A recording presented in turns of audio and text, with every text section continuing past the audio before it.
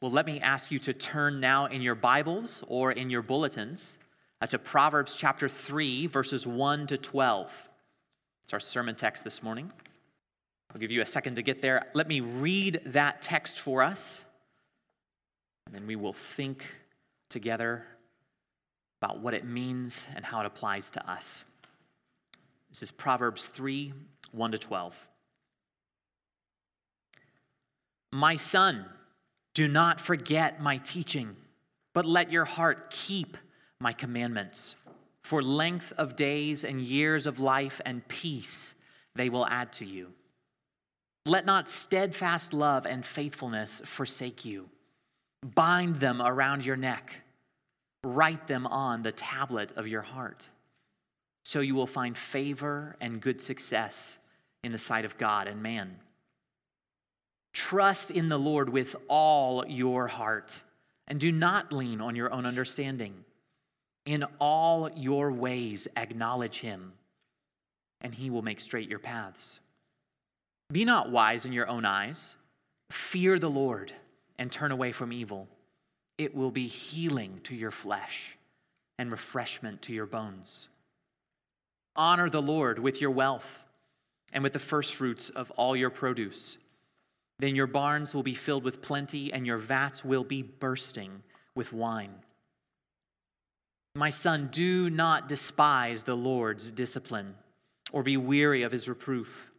For the Lord reproves him whom he loves, as a father the son in whom he delights. May our gracious God bless the reading and now the preaching of his word. Well, does your family have any rules? Or did the family that you grew up in have any rules? It seems like most families find that in order to live together and not kill each other, they need to have some good rules. Some families have practical rules to keep things running smoothly, like take your shoes off inside, or no soccer tournaments in the living room. Now, most families often operate with moral rules, or rules about what's right and wrong, even if they don't really talk about those rules. For example, I think most families operate with the rule, don't lie. Or at least, don't lie to mom and dad. Right? Whether or not your parents ever talked about that rule, my guess is that it got enforced when it needed to be. Sometimes families have rules that aren't really specific penalties and regulations.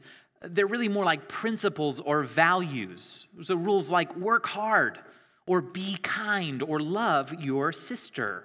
Love your sisters. That was one of the rules in my house growing up. Overly restrictive rules can choke the life out of relationships. And no rules can lead to chaos and anarchy. But good rules given in love, guided by wisdom, good rules are wonderful. Good rules teach us to live well. Good rules keep us from hurting ourselves and others. Good rules structure relationships so that they can thrive. And what we find in our sermon text this morning from Proverbs is that as a wise father of his family, one of the ways that God loves his children is by giving them good rules. Remember, in this section of Proverbs from chapters 1 to 9, we are listening in on a conversation between a wise human father and his young, probably teenage son. And this section of Scripture is designed to teach all of God's people wisdom as we listen in on that conversation. And one of the reasons that listening in on that particular conversation is such a great way to teach us wisdom is because God is the loving Father of everyone who trusts in his Son, Jesus Christ. If you're here this morning and you are not a Christian, let me say what Mike said beforehand. We are so delighted that you are here with us. We are thrilled that you've come to hear God's word. We hope you feel very welcome among us. If you're here this morning and you're not a Christian, let me share some good news with you. One of the most amazing promises in the Bible is that anyone who trusts in God's Son, Jesus Christ, will become God's child. You see, the Bible teaches that when we are born, we are actually not God's beloved children. When we are born separated from God. In fact, we are born not loving God. We are born angry at God or hostile toward Him. We are born bent on rebelling against Him and breaking His rules. But listen, this is the good news that Christians celebrate at Christmas every year. 2,000 years ago, God sent His beloved Son, Jesus Christ, to become a man, to live a perfect life of obedience to Him, to die as a substitute on the cross, to rise from the dead, so that anyone who would trust in Jesus might become a part of God's family, might be forgiven, and not only forgiven, but adopted. I hope to say more about that later in the sermon, about how to become part of God's family through Jesus Christ. If you're here this morning and you are a Christian, brothers and sisters, what a treasure we have in this passage. Our Heavenly Father loves us enough to give us good, life-giving, flourishing, promoting rules that are a blessing. So as we study this passage together, I want us to see 6 rules that God the Father gives to His children. Our passage has 12 verses, and it divides pretty neatly into 6 sections. So each section has a rule. All of the rules are in the odd verses, so 1 through 5, etc. And then the reason for those rules are given in the verse that follows. So the even verses have a reason for each rule. So that will structure our time together, Lord willing. 6 rules, each with a reason for it.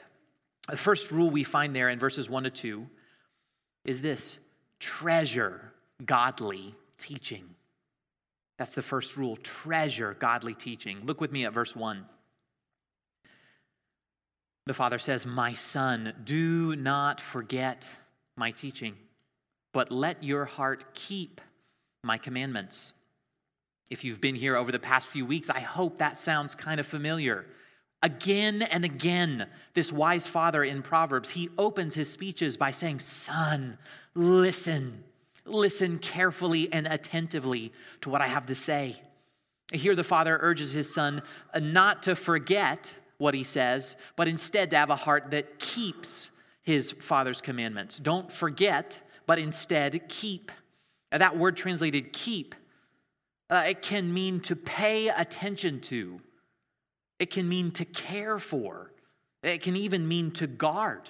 Elsewhere, that word keep is used to describe watchmen on active guard duty keeping a city, much like a goalkeeper might guard a goal. It's interesting in this verse, the opposite of forgetting is not having a retentive memory. The opposite of forgetting is not having an impressive recall. The opposite of forgetting is keeping. It's devoting time and attention to something, to God's words, to this father's counsel. This father wants his son to devote time and attention to his commandments. And brothers and sisters, our God wants us to devote time and attention to His words. Why? Well, the reason's there in verse 2. Verse 1, "My son, do not forget my teaching, but let your heart keep my commandments." Verse 2, "For length of days and years of life and peace they will add to you." Right? The reason that the father wants his son to listen is not so much because the father feels respected when the son listens. It's because he wants good for his son. It is good for the son that he should respect the father. What the father wants here is good and flourishing for his son. The Proverbs here is reminding us of the general truth that treasuring godly and wise teaching, it usually leads to blessing. Specifically, we're told here that it can even lead to long life and to peace. It's very important to recognize that what we have here in Proverbs is a general truth. We find these throughout Proverbs. Right? The Father is not speaking about what happens 100% of the time. That's not how wisdom sayings work. These statements are 100% true as general statements. Let me give you an illustration. Imagine I were to say that exercise contributes to good health. Well, as a general statement, that's 100% true. But imagine someone were to respond to me saying that with, wait, no, my second cousin's uncle was jogging last week and he got hit by a bus. Exercise did not contribute to his health, right? That person would have missed the point, right? It's not a statement about what happens in 100% of the cases.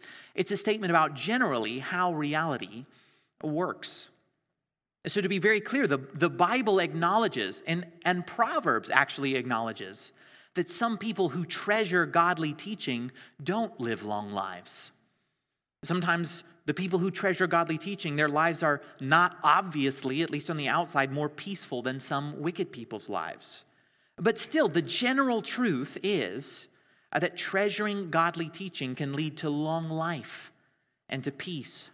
In its context, long life might have come from deliverance from some of the threats of foolishness that would have led to early death, like the gangsters that want the son to join him in chapter 1. The word in verse 2 that's translated peace, you might know that word. It's the Hebrew word shalom. Shalom often refers to a deep and comprehensive sense of well-being. Right? This is not true 100% of the time, every single moment. But Christian, haven't you found that when your heart keeps, when it devotes time and attention to God's word, that the result is peace? Isn't that what you found? The first rule God gives his children in this passage is to treasure godly teaching because it leads to life and peace. You see how that first rule kind of introduces the 5 that follows. It teaches us how to regard these other 5 rules. The second rule there in verses 3 and 4. The second rule is show steadfast love. Show steadfast love. Look with me at the first line of verse 3. It says, let not steadfast love and faithfulness forsake you. Steadfast love and faithfulness.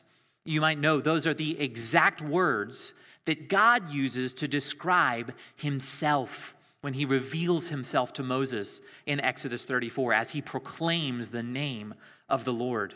Right? God describes himself there as abounding in steadfast love or loyal, persistent kindness and faithfulness or truthfulness or trustworthiness or dependability. Right here it seems the Father is telling his Son to treat others the way that God treats his people. You, Son, show to others the same steadfast love that God shows to his people. Look at the image the Father uses. Again, verse 3. He says, let not steadfast love and faithfulness forsake you. Bind them around your neck. Today, I have bound around my neck, not a necklace, but a necktie. And as a result, wherever I go, my necktie goes with me. Every interaction that I enter, I bring my necktie with me into that interaction. Right? You see what the Father is telling the Son to do?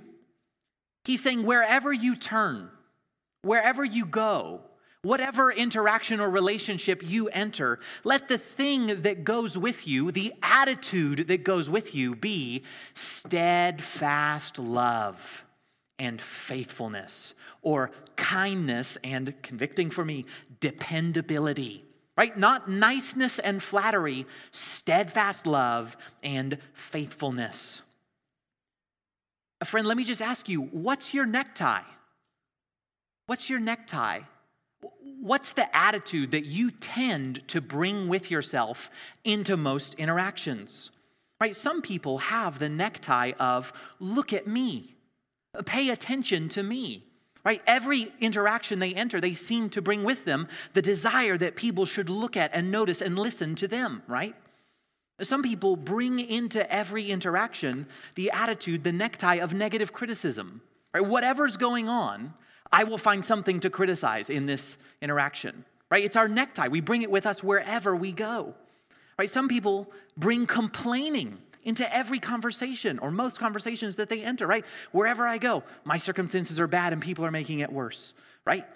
Christian, God wants our necktie to be steadfast love and faithfulness. The way that God treats us, that's what he wants us to bring into our relationships. Not fake kindness, not pretending that everything's fine, not trying to make people happy with you all the time, but steadfast love and faithfulness. And notice the Father, clearly, he doesn't want his Son to pretend to show that kind of love, but to really show it, right? Look at verse 3. He says, write them on the tablet of your heart. Write them on the tablet of your heart, not just around your neck. Make them part of who you are, how you think. Well, why should we do that? Why should we show steadfast love and faithfulness? Well, many reasons. Probably the most important reason is that it honors God, that we reflect his image when we do that. But look at the reason given there in verse 4. Verse 4 says, so you will find favor and good success in the sight of God and man. All right, the reason for rule number 2 is that as a general truth, showing steadfast love and faithfulness is good for your relationships. Isn't that interesting?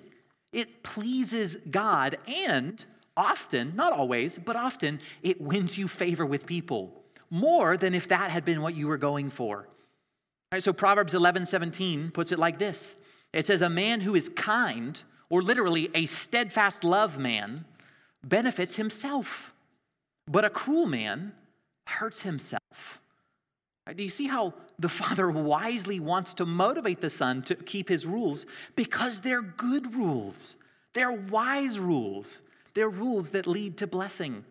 Rule number 1, treasure godly teaching. Rule number 2, show steadfast love. These good rules lead to blessing. Rule number 3 there in verse 5, trust the Lord. Trust the Lord. Look with me at verse 5. It says, trust in the Lord with all your heart and do not lean on your own understanding. Remember in Proverbs, understanding, it refers to perception. It refers to how we see reality. And in Proverbs, understanding is a very good thing. Right? Proverbs wants to give us understanding. It wants to help us see reality clearly. But how we see reality, even when we are wise, is never meant to be the thing that we ultimately trust in. Because even when we are wise, our understanding, our perception is so limited. Right? We are so small and so finite and often so self-interested that our perspective on reality is not always reliable. The way that things seem to us isn't always the way that things really are. But here's the good news. The Lord's understanding is perfect.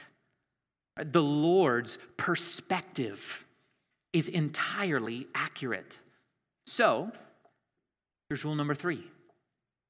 When God's perspective and your perspective don't align, trust in the Lord.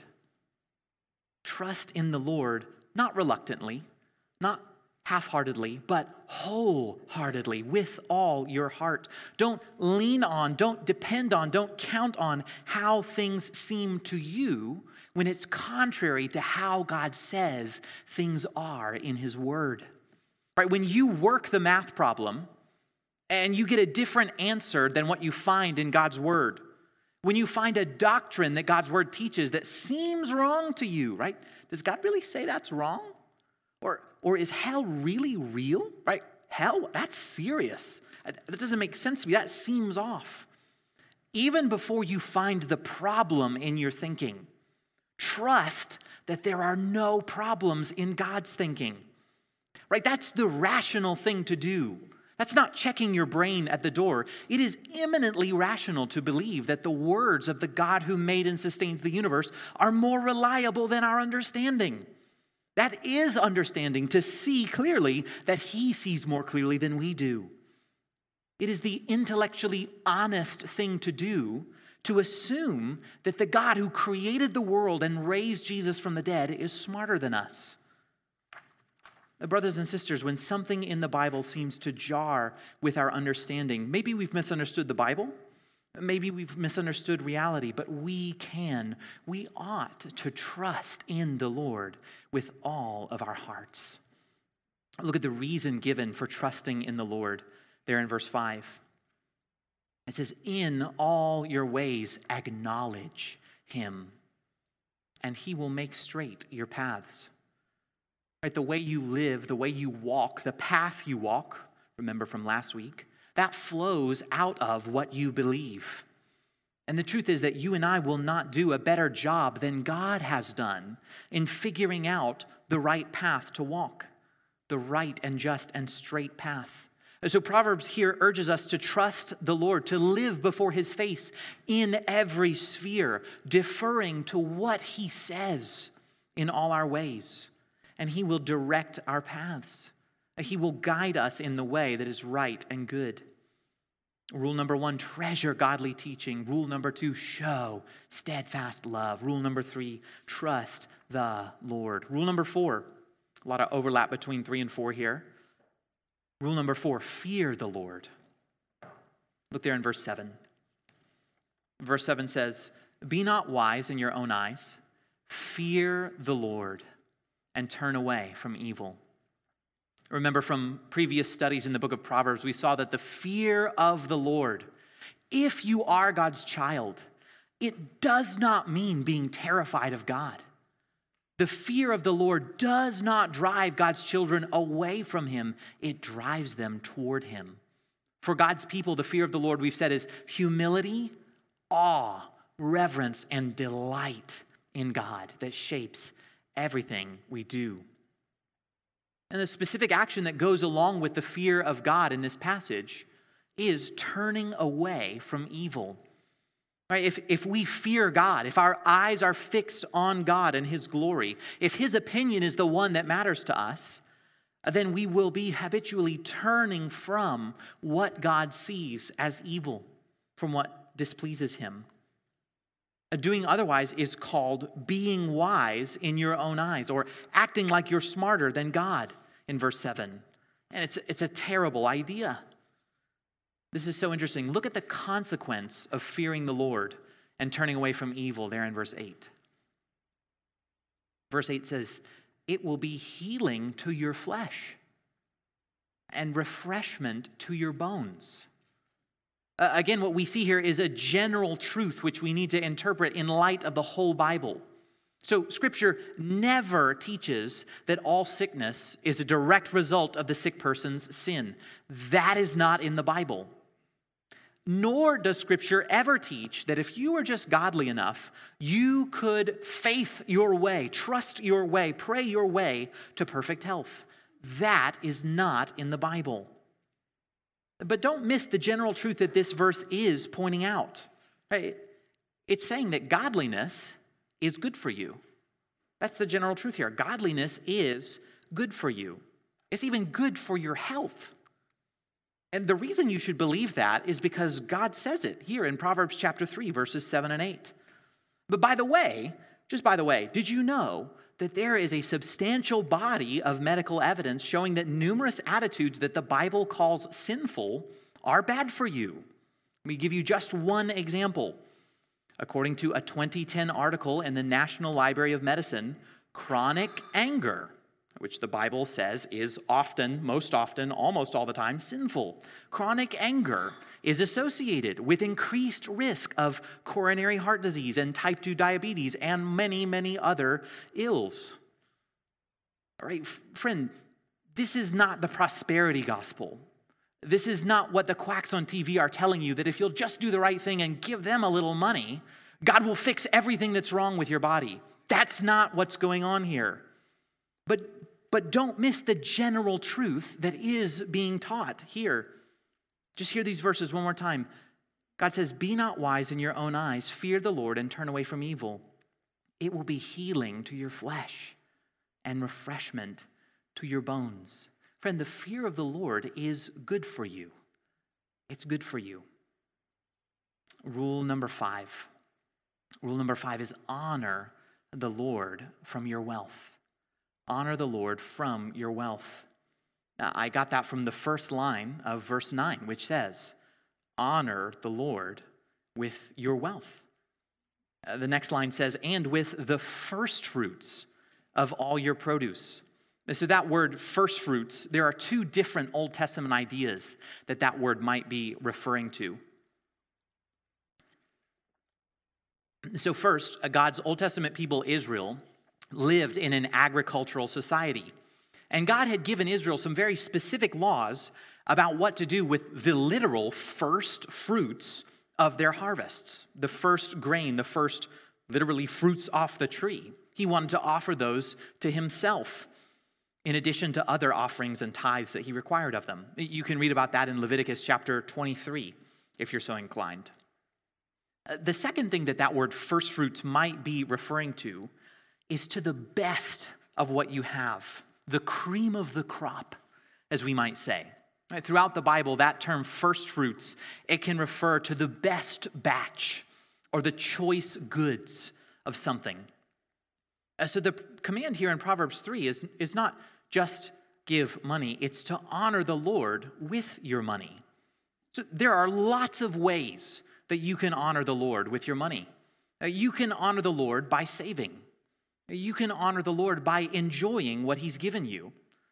But the specific way that's being talked about here is very clearly giving your money and possessions away by spending it on the priorities of God's kingdom.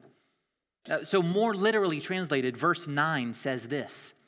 It says, honor the Lord from your wealth and from the first fruits of all your produce. You see what difference that preposition makes. It implies that we are taking something out of the whole and doing something specific with it. You see, the teaching of the Bible is that everything that we own is God's. We own it because God's given it to us to steward in a way that pleases him. And one of the ways, not the only way, one of the ways that God wants his children to use the wealth that he has given them is to take from it and to give to others in need and to the priorities of his kingdom. So in the Old Testament, according to the law of Moses, honoring the Lord would have meant giving 3 different tithes at different times. A tithe just means 10%. So there were 3 different tithes in the Old Testament. And those 3 would have totaled about 23% of an Israelite's income, in addition to other free will offerings and gifts of charity on top of that. And to be sure, things were very different in those days. Right? We don't live under the law of Moses. The civil government and the church are distinct from one another in a way that they were not for God's people, Israel. So how much money should New Testament believers give? Right? What percentage of their income do New Testament believers need to donate? And to whom? Right? Is there a minimum that Christians should give to their local church? Well, if there were a one-size-fits-all answer to that question, the Bible would tell us. But there isn't. Right, many Christians have found that giving a tithe or a tenth of their income is a helpful thing to do. I don't think that that's a commanded minimum in the New Testament. And we who live in one of the wealthiest societies in the history of the world, we should certainly not see it as a maximum.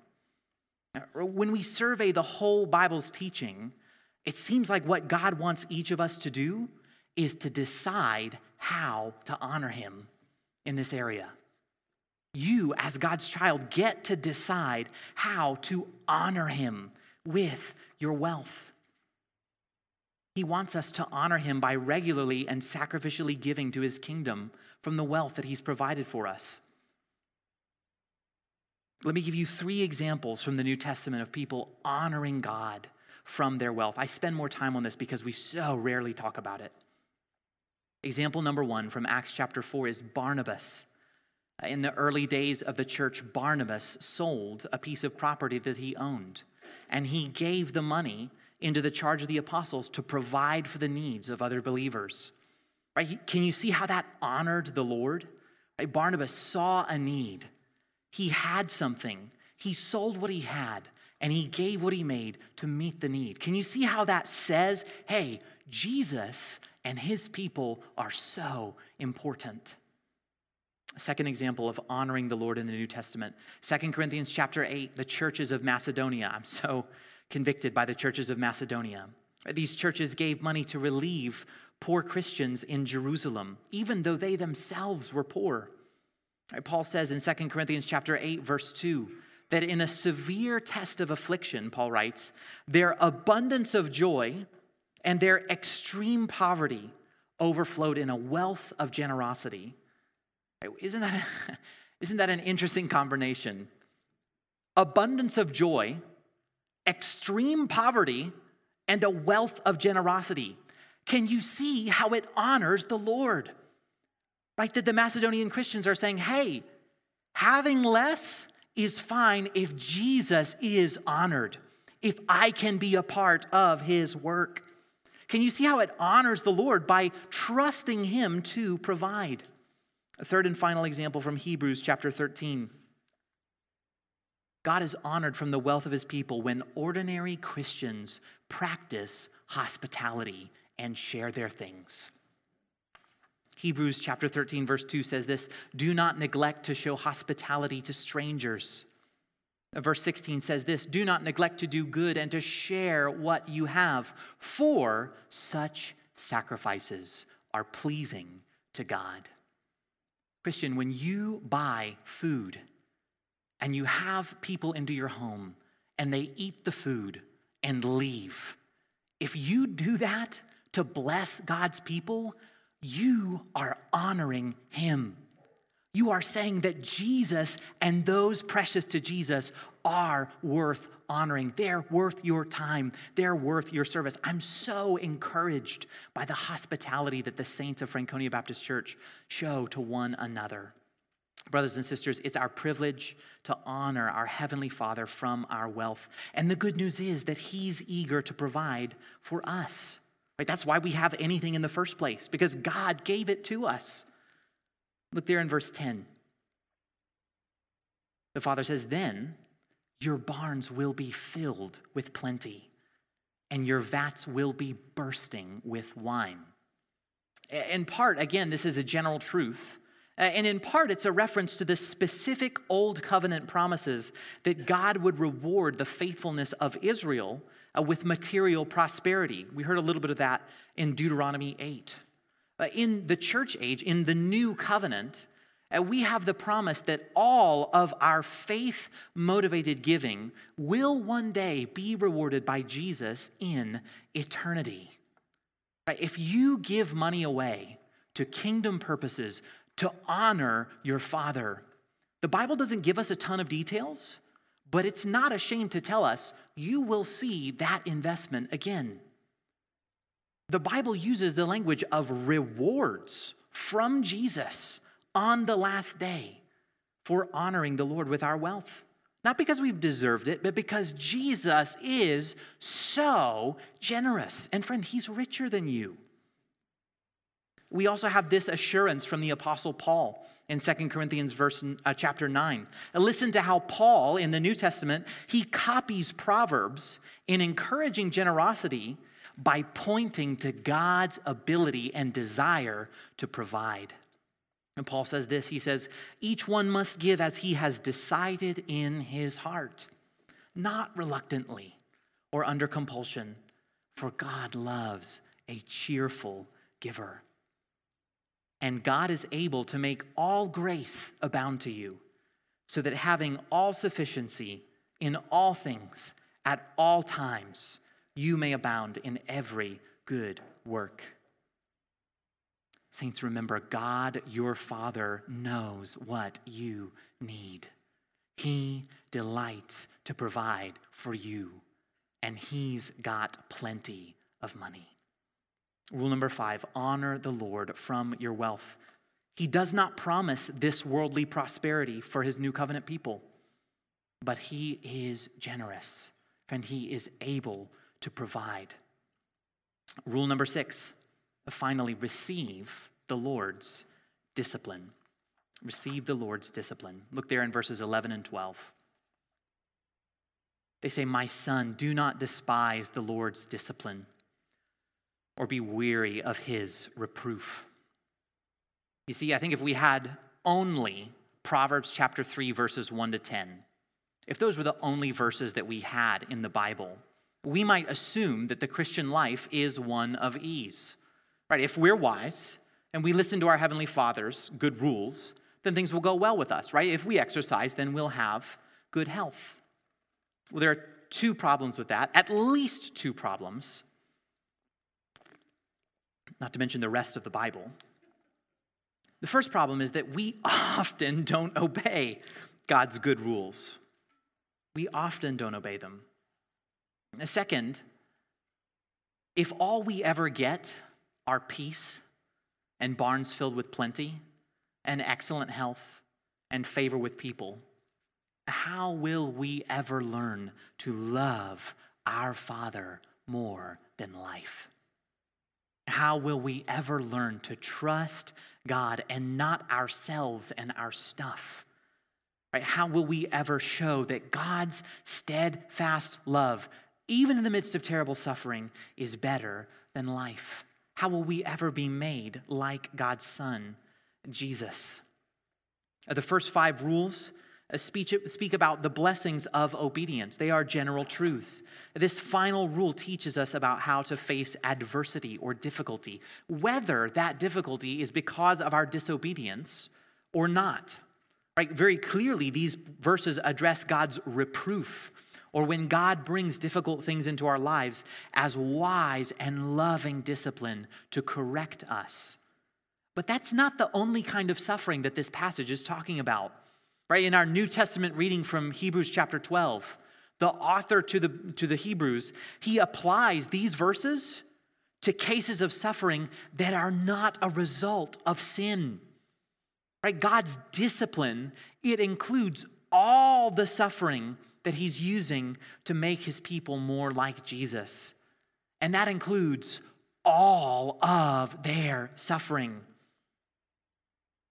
It seems to me that when Christians suffer, and especially when godly Christians with tender consciences suffer, it seems like one of the ideas that most afflicts them is the idea that they might be suffering because God is against them.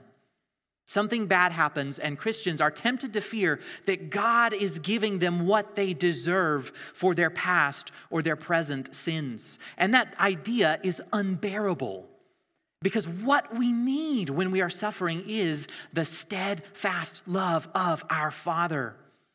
That we can be tempted to resent God when we suffer because we feel like he resents us, and that's why we're suffering.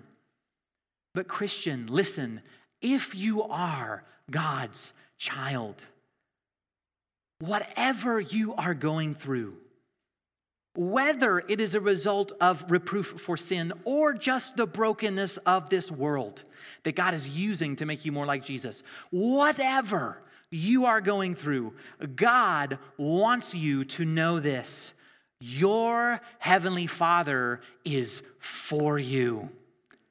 He is not pouring out the penalty of your sins on you. He did that to Jesus. God wants you to know that when you are suffering, he loves you. What does the text say? It says that he delights in you.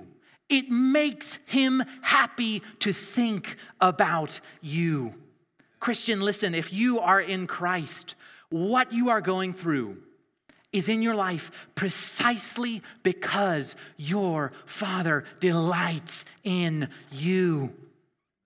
He wants to make you like Jesus, and that is the best thing that he could possibly want for you. If you want proof that God is not against you when you are suffering, Christian, look at the cross. Look at the cross of the Lord Jesus Christ. What was happening when Christ died on the cross?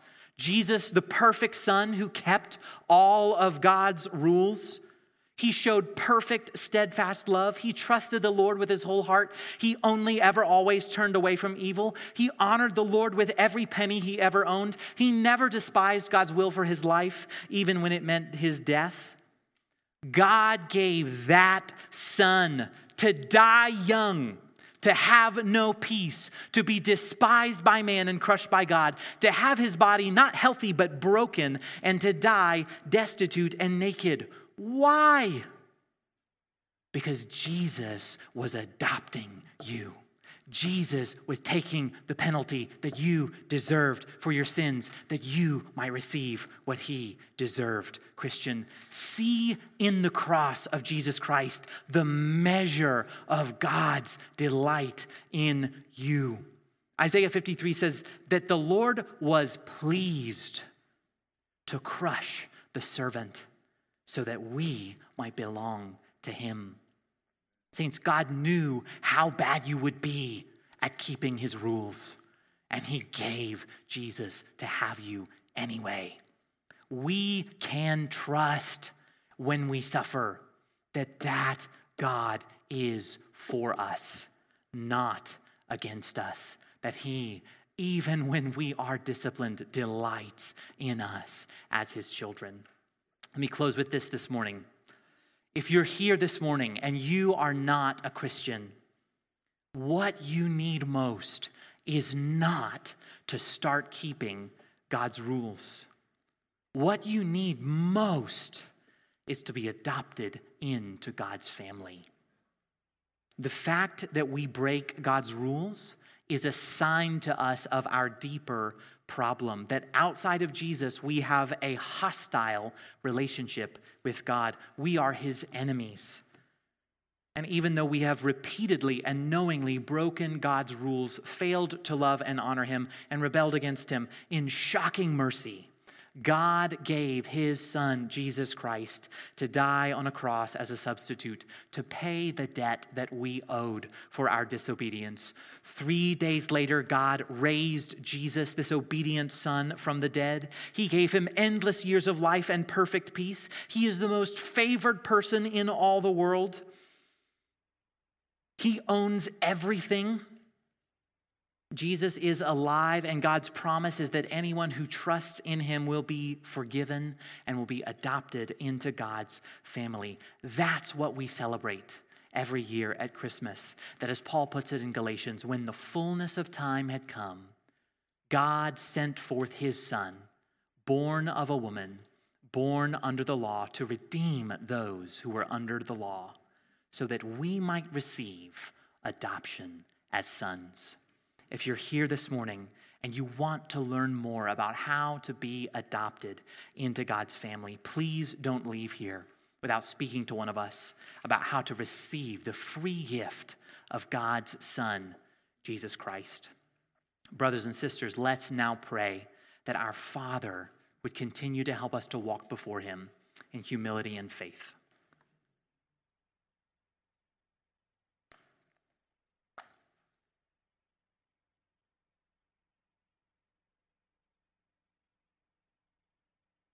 Our great God, how we thank you for the Lord Jesus. Lord, see what kind of love the Father has bestowed on us, that we should be called the children of God. Lord, I pray for anyone here today who does not know you as their Father, whose sins have not yet been forgiven through Jesus Christ, that they would turn and trust in your Son for mercy. Lord, I pray for those of us who do know you. Would your Holy Spirit pour out the love of the Father in our hearts?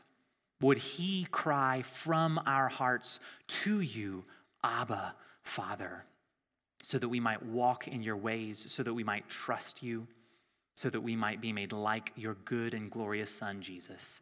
Thank you for your grace. Thank you for your love. Thank you that through the gospel you delight in us. Be with us now as we take of the Lord's Supper. Through Jesus Christ. Amen.